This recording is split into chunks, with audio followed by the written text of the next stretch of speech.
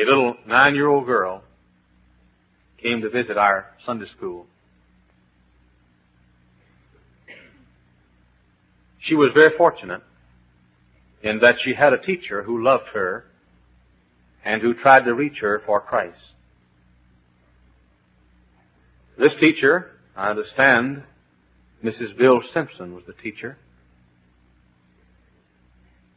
was concerned about children, carries a burden for her Sunday school class, and went to visit the little girl. Because of the concerned teacher, the girl was saved. 9 years of age, she was saved. She was baptized.